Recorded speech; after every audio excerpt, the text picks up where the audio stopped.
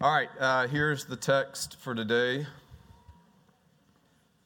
All right, this isn't part of it, but maybe you know the answer to this. So I'm in Psalm 73. You remember this is a guy named Asaph. It changed. David's been doing the Psalms so far.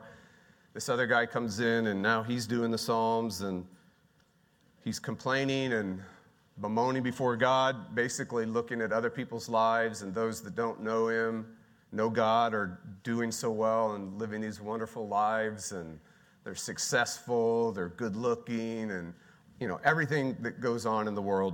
And then he says, nevertheless, I am continually with you. Here's the puzzle. Usually you would say something like, nevertheless, God, you are continually with me, right? So why does he say, nevertheless, I am continually with you? Just interesting. So ponder that, not too long, because we're going to hit a sermon here in a minute. But here's what gets me. It says, my flesh and my heart, so my body and my soul may fail, but God is the strength of my heart and my portion forever. So I bet some of you actually feel that this morning. You feel like your body is failing. You feel like your heart, your soul is failing you. And God is the strength of your heart and your portion forever. So let's pray together. Oh God, so it seems like we can never get to a place where there's no hope. We can never sink to a place where there's no hope.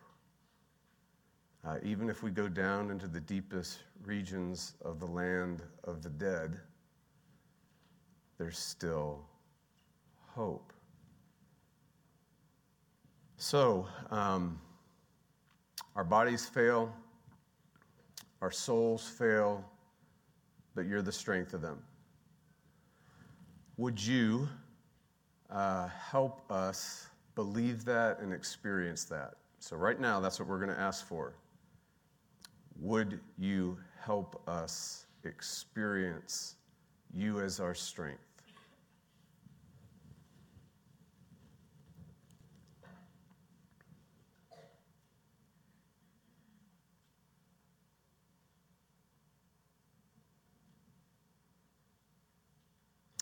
And then, Lord, we want to pray for our loved ones, our families, our friends, our church, everything from the children to the youth, to adults, to families. Oh, Lord, may we experience you as the strength of our heart and even the strength of our bodies. And we want to pray specifically for people we know.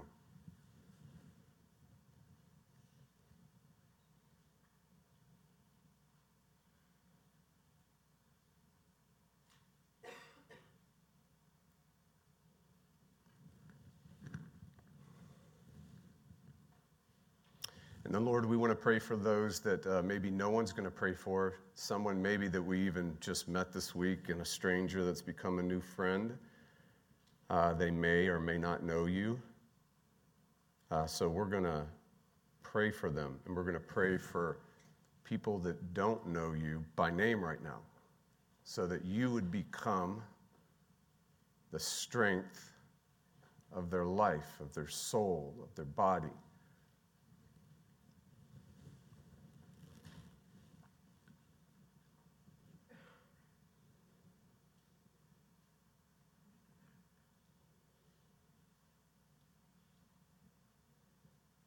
And then finally, Lord, we pray that for this town, for this city, we pray that this church, for us, that we would be those kind of people that make friends with those whose bodies and whose souls may be failing. And that maybe, Lord, you would use us to bring the strength of their heart and of their body to them. And so, Lord, would you grant that this happens? Would you grant that we would be used this way? Would you open doors for the gospel to run and for the gospel to triumph and for the gospel to reach and for the gospel to renew and for you, Jesus, to become the strength of Waco, the strength of your church in Waco, the strength of your people in Waco, and the strength of more and more and more and more people, your people, those that don't know you, those that you say you must go get also. Would you grant this, Lord? And we're asking, please use us. Use us.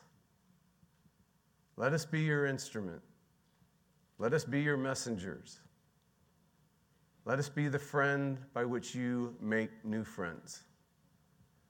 And so, Lord, we ask all of this in the powerful, wonderful, unbelievable, unfathomable, incomprehensible name of Jesus.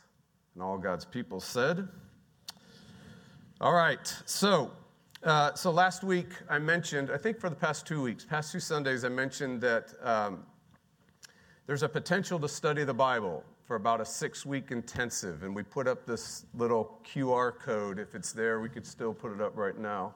I'm going to give you some time. So I was thinking, like in my head, I said, well, if 20 people sign up, I'll do it. So I just wanted to do an interest to see who's all interested in doing this. So 39 people, 39 of you have signed up for this. So we're doing it. It's going to happen. It's probably going to happen sometime in February. I'm thinking on a Tuesday night. I checked with the athletic schedule for track and for soccer. That seems to be the best night, well, at least for my family. So we're going to do it that way. It'll be an hour-and-a-half class. You will walk away at the end of 6 weeks being able, being confident, being skilled in opening your Bible anywhere and wrestling with it, being able to study it, being able to find and locate the original meaning of it, and then unbelievably so, actually experience Jesus with the Bible. What a deal. A skill for the rest of your life and for the sake of others. So in the meantime, you want to pick up this book, Gospel Arc, and you could start reading it, but this is kind of our textbook, and we're going to take our time. Probably, I'm trying to think, we're going to take one passage. So for 6 weeks, we're going to take one passage, and you're going to study that one passage and learn how to do that. Okay? So maybe, because we're going to start Acts next week, we could pick up a passage in Acts down the road, study it together, and then hear it preached. That might be fun. So we'll see. All right, so Acts starts next week, and the series title is Jesus Acts.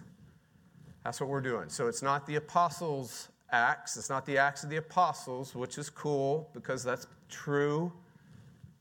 God uses us. And it's not even ultimately the acts of the Holy Spirit, though that's true. It's the acts of Jesus. So that's what we're going to do. All right, so you've heard of mood swings, right? Has anyone not heard of mood swings? Does anyone not have a mood swing? All right, so one night you go to bed fairly happy, right? A good mood. You had a good day of work. It was okay. You know, school was uneventful. The people in your life like you in this moment, right?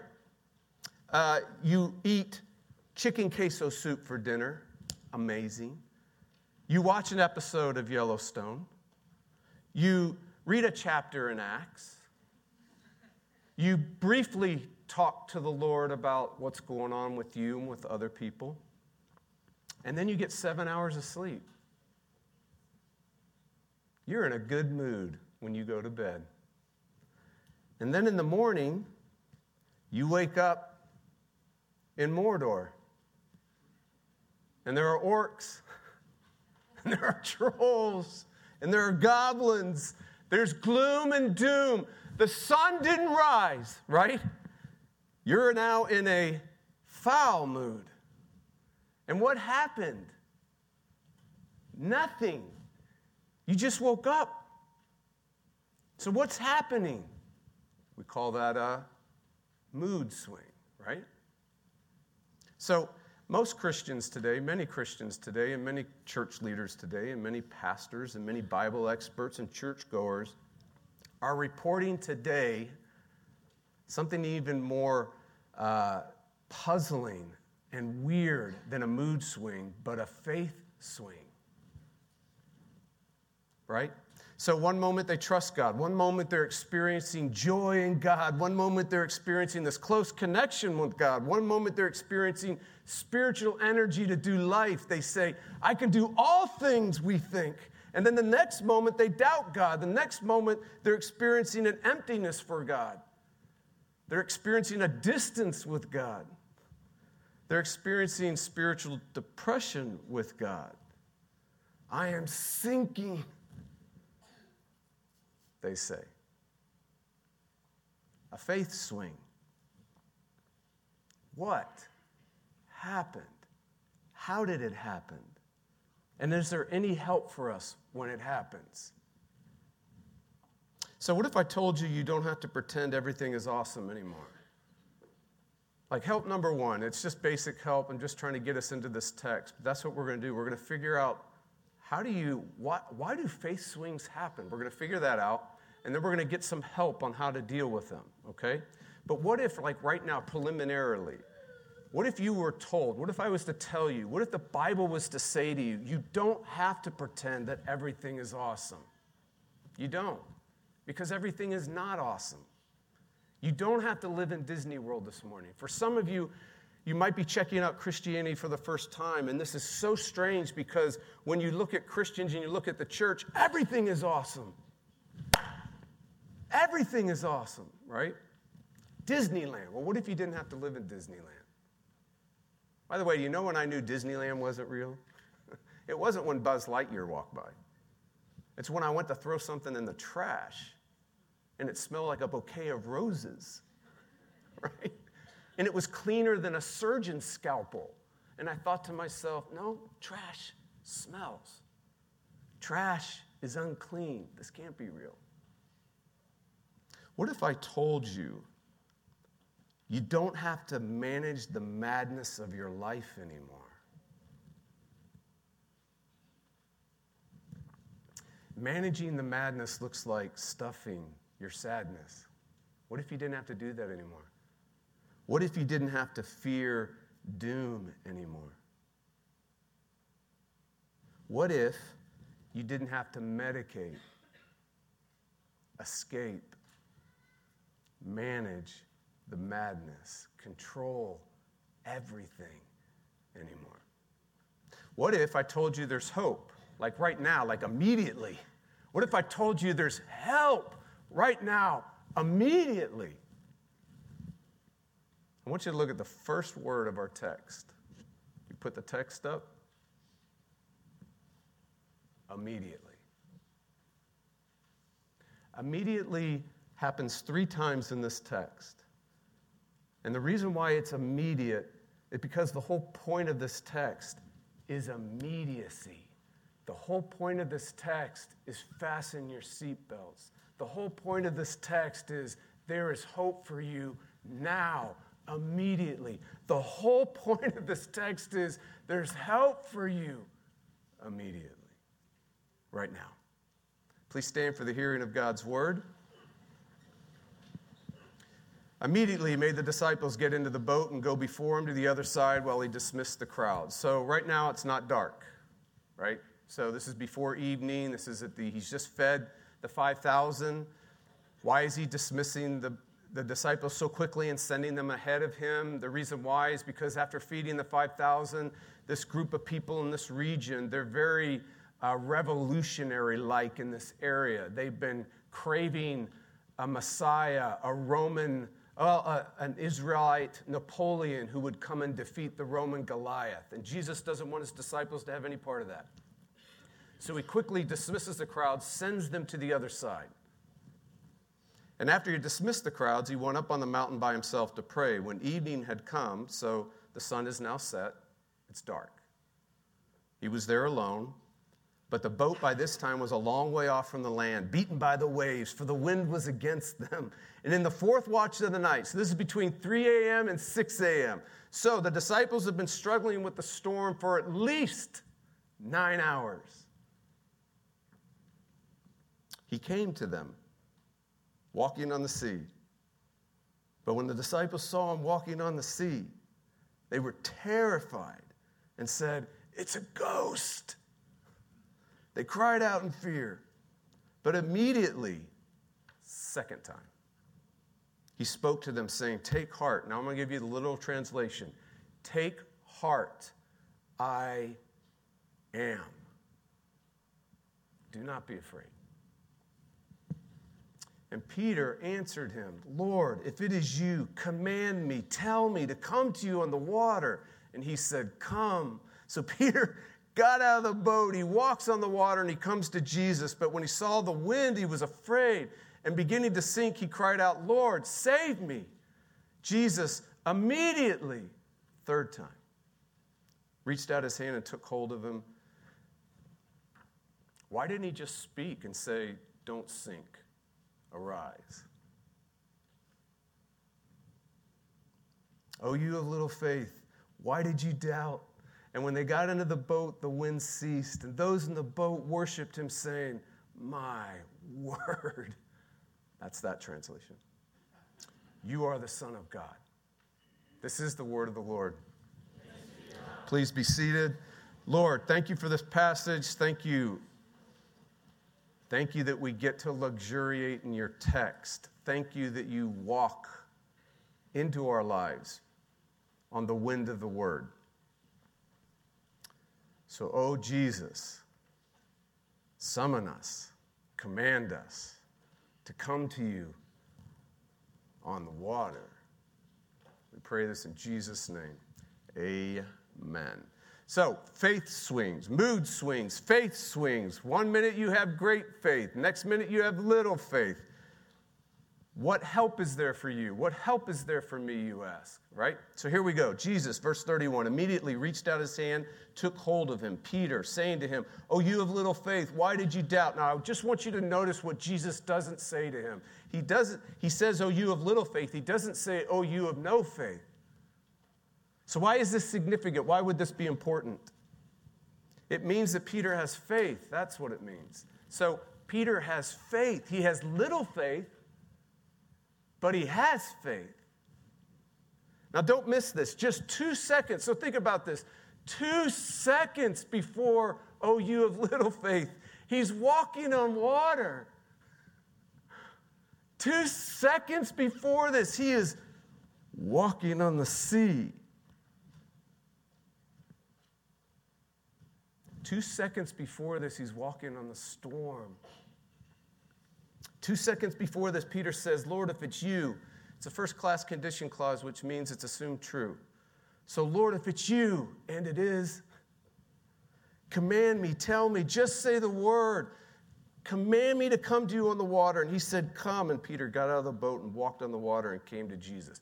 This is absolutely amazing. Did anyone else in the boat even think of this? Did anyone else in the boat even ask for this? Did anyone else in the boat even say this? Did anyone else in the boat have such amazing, great, strong faith?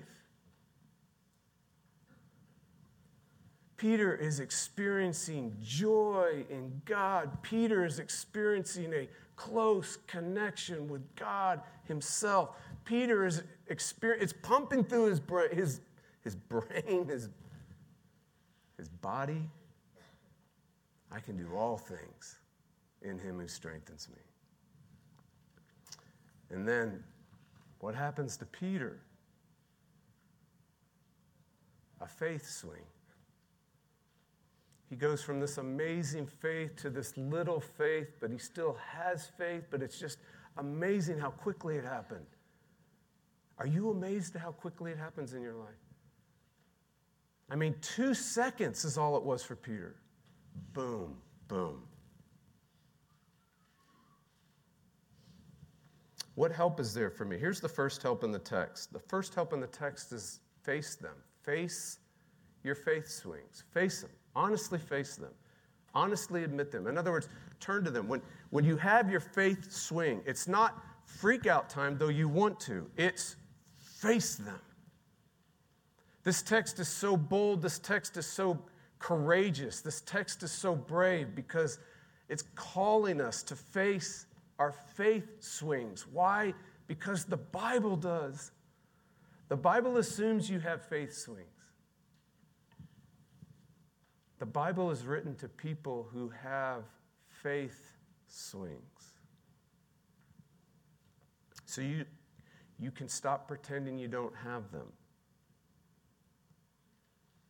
You can stop trying to manage them. Instead, you can face them. So, that's help number one. But how do you do this? Like, how do you face your faith swings? The number one way to do this is to see yourself in the Bible. Think about it. The Bible assumes you have them. The Bible is written to people that do. So the number one way you can actually grow in facing whatever comes at you, the storms in you, the storms coming at you, the storms coming out of you, your faith swings, the most immediate way that you can grow in doing that is to read the Bible as if it's written to you. So, when you see Peter, see yourself. So when you see the disciples, see yourself. So when you read about the crowds that followed him, see yourself. So when you read about Rahab, see yourself. When you read about Jonah, see yourself. See how this works? This is also a very important one. When you read about David and Goliath, don't see yourself in David. That's the easy one, right? But you're not a king, and you don't kill Goliaths. Maybe you need to see yourself in the Philistines. If you come to today's text thinking and you're feeling and you're experiencing, I don't have faith swings. In fact, my faith is continual. My faith is continuous, strong, great, amazing. You know what's going to happen? You're going to misread this text. You're never going to get this text. It's going to be a closed book to you, Luther would say. You're not going to understand it.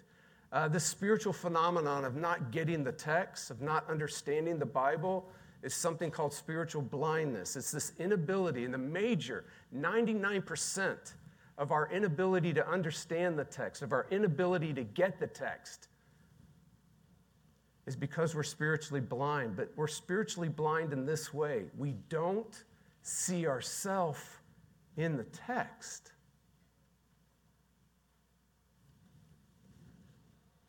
And so I know some of you are thinking, because I know you, you're like, okay, he said 99%. Well, what's the other 1%? What's the other 1% reason why I don't get the Bible or I don't understand it? Well, it's just real simple. We're stupid. So 99% of it is, it's a spiritual phenomenon. We come to the text and we're trying to understand the text, but we don't get the text because we don't see ourselves in the text. When we get to this text, we see Peter and we go, poor Peter, but we don't see, I'm Peter. Now, the moment you begin to see, I'm Peter, I have faith swings, you know what happens? The Bible opens up to you. The Bible is an open book to you. The Bible is hope for you. The Bible has come to help you. Amazing. The Bible is written to you. Help number one. Face your faith swings. Why? Because the Bible does. Number two. Help number two. Here it is. I'm just going to tell you, know Jesus more. Right, we hear that all the time. Yeah, I know. Know Jesus more. But let's look at it. And in the fourth watch of the night, 3 a.m. to 6 a.m., he, who's he? Jesus, came to them, walking on the sea, But when the disciples saw him, Jesus, walking on the sea, they were terrified. And they said, "It's a ghost!" And they cried out in fear. Now, I want you to notice that it's Jesus, right? It's Jesus. But they don't see him. It's Jesus. But they see a ghost.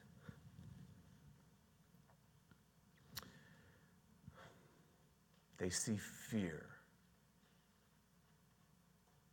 This is so important. If you really want to understand you, and you really want to understand your kids, and you really want to understand the person to the left of you and the right of you, do you know what the first documented human emotion in the history of the world is? Do you know when the first human emotion is documented, when the first human emotion is like, what's the first human emotion when this dark power called sin comes into the world? What's the first human emotion? And it's documented for us. Fear.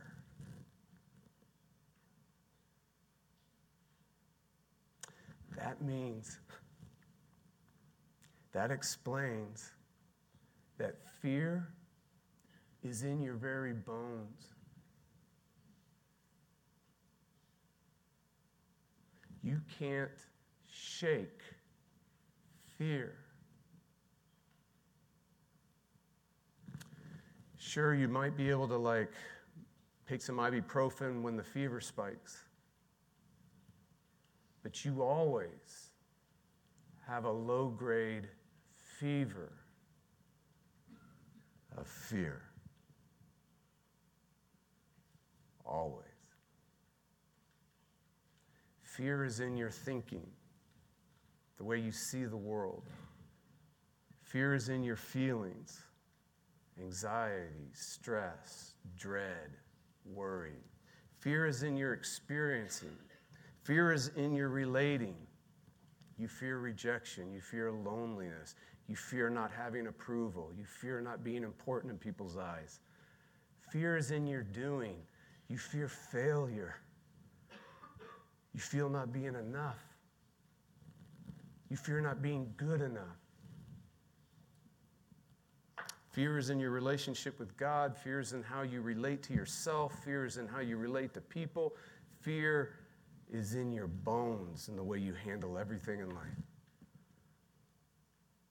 I see ghosts everywhere. Of course you do. You've got fear in your bones. How in the world do you deal with that? Age of anxiety? Of course we are. What help is there for me, you ask? What kind of help? What kind of help can get into my bones and drive out fear? Know Jesus more. Matthew 4:27, but immediately Jesus spoke to them. It's a ghost! Immediately. It's a ghost! I'm afraid. Immediately. It's a ghost. I'm not going to make it. We're not going to make it. Do you see what I'm seeing? Immediately.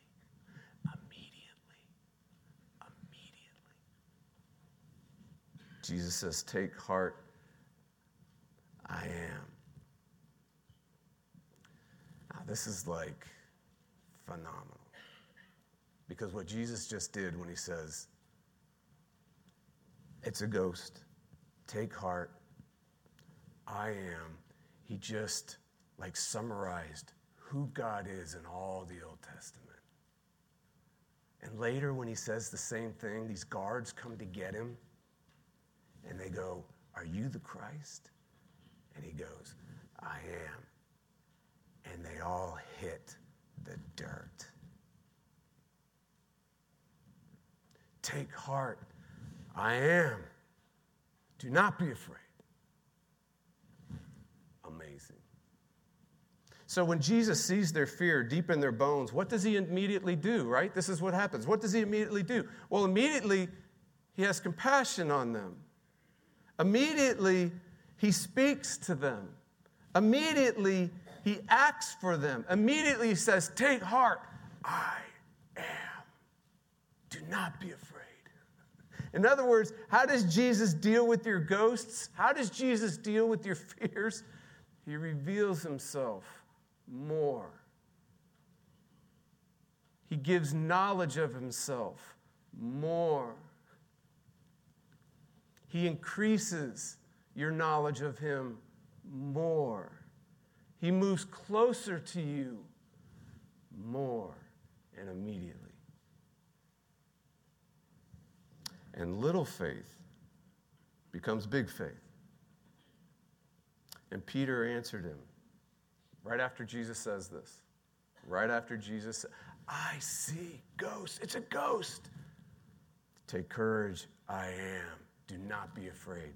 And Peter says to him, Lord, if it's you, tell me to come on the water. Lord, if it's you, command me to come out there with you. Lord, if it's you, let me come and walk on the sea. Let me come and walk on ghosts. Let me come and walk on fears. Let me come. Let me come to you, Jesus. Let me, Jesus, know your greatness. Let me, Jesus, walk in your power. Let me, Jesus, know your peace. Let me, Jesus, walk in your victory. Let me, Jesus, come to you on the water. Let me walk on the storms. Jesus says, come, Peter, come. Time out. Little faith cannot do this. Little faith cannot walk on ghosts. Little faith is afraid of ghosts. Little faith is mastered and controlled and dominated by fears. Only great faith can walk on ghosts. Only great faith walks on water. Strong faith walks on ghosts. Strong faith walks on fears. Jesus said, come, so Peter gets out of the boat and he walks on the water and came to Jesus. How are you going to get this great faith? How are you going to go from little faith? When little faith is present, you see ghosts. When little faith is present, you are overwhelmed and overcome by anxiety and stress and fear. How do you know? You're like, Jeff, how do I know I have little faith? Are you overwhelmed with emotions? Yes, you have little faith.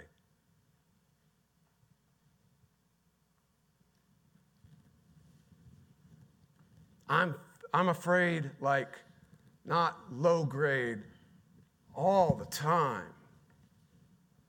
Jesus says, you have little faith.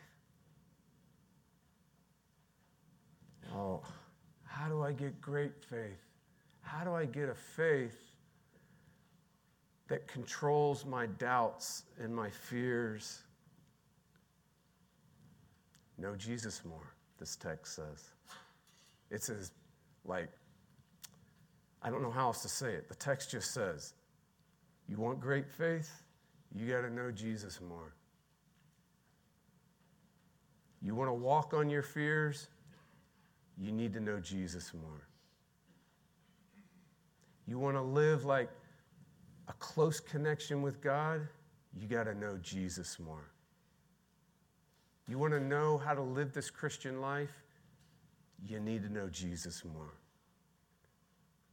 You want to know how to relate to your spouse? You need to know Jesus more. You want to know how to parent? You need to know Jesus more. You want to know how to have meaningful energy in your vocation and have a sense of mission and call and what you do? You need to know Jesus more. You want to be like energetic in your call? You need to know Jesus more. You want to know why? Like, why is there no joy in my life? You need to know Jesus more. What help is there for me? Know Jesus more. Know Jesus more and you will walk on your ghosts. Know Jesus more and you will begin to walk on your fears. Know Jesus more, you will begin to walk on the water. Know Jesus more, you will begin to walk on the storms that are inside of you and the storms that come at you. Know Jesus more.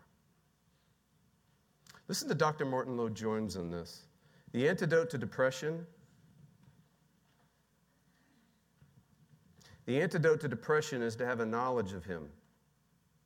And you get that in his word. You must take the trouble to learn it. Learn what? The knowledge of him. It's difficult work, but you have to study it and give yourself to it. The tragedy of the hour, it seems to me, is that people are far too dependent for their happiness upon meetings. It's just interesting. This has been trouble. This has been the trouble for many years in the Christian church, and this is why so many Christians are miserable. Their knowledge of him, their knowledge of the truth is defective. Now listen to Jesus in another place in the Bible. He kind of picks up the same theme on how knowing him is everything. It's everything. He says, if you abide in my word, in other words, what he's saying, if you abide in my word, he says, if you continually read my word, if you continually luxuriate in my word, if you continually rest, rely, rejoice in my word, hold it, you are truly my disciples, and you will know the truth. And the truth will set you free. You know Jesus more, you will have more faith.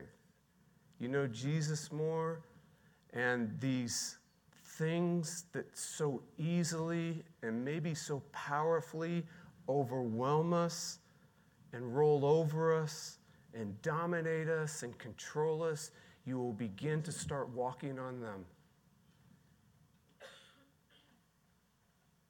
You will begin to become yourself. Faith swings. Little faith, great faith. Little faith, great faith. Faith swings. Is there any help for me? What kind of help is there for me? Help number one, face them. The Bible does. Help number two, know Jesus more. And the Bible is how.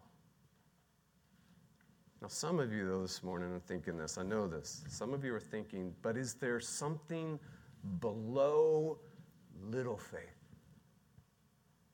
I'm sinking.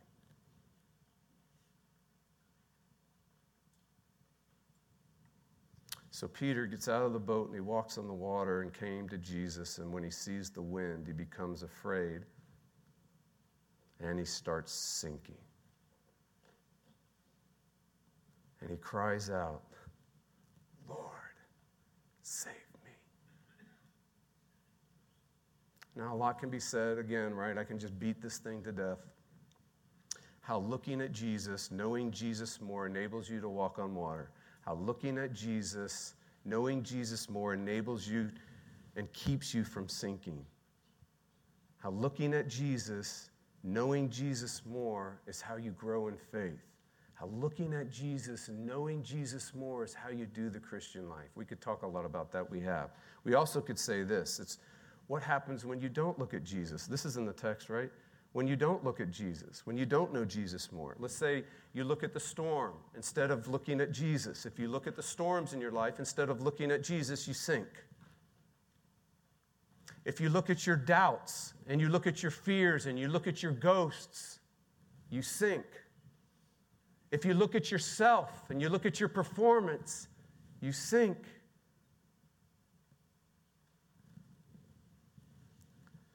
But what if you are already sinking? What if you can't stop looking at the storm? What if you can't stop looking at your doubts and your fears? What if you can't stop looking at ghosts and your anxieties and your stresses? What if you can't stop looking at your performance? What if you can't stop looking at human approval? What if you can't? What if I'm sinking? Jesus immediately reaches out his hand and takes hold of him.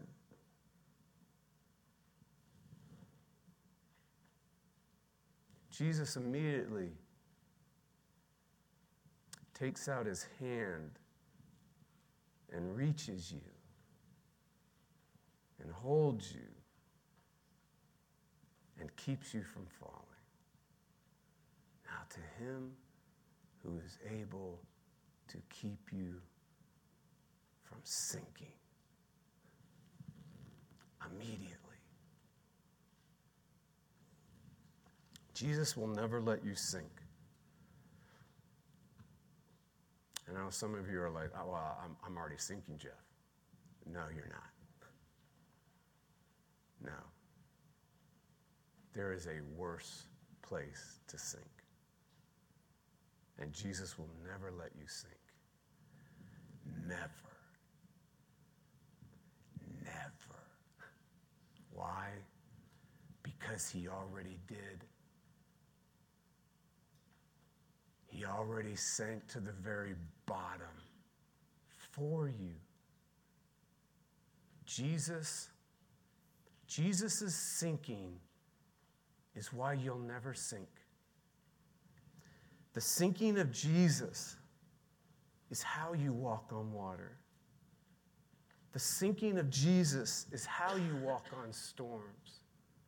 The sinking of Jesus is how you walk on your ghosts and your fears. The sinking of Jesus is how you walk on all your overwhelming emotions. The sinking of Jesus is how you walk on your conflicting, frightening thoughts and feelings. The sinking of Jesus is how you walk on being addicted to performance. The sinking of Jesus. The sinking of Jesus. He'll never let you sink.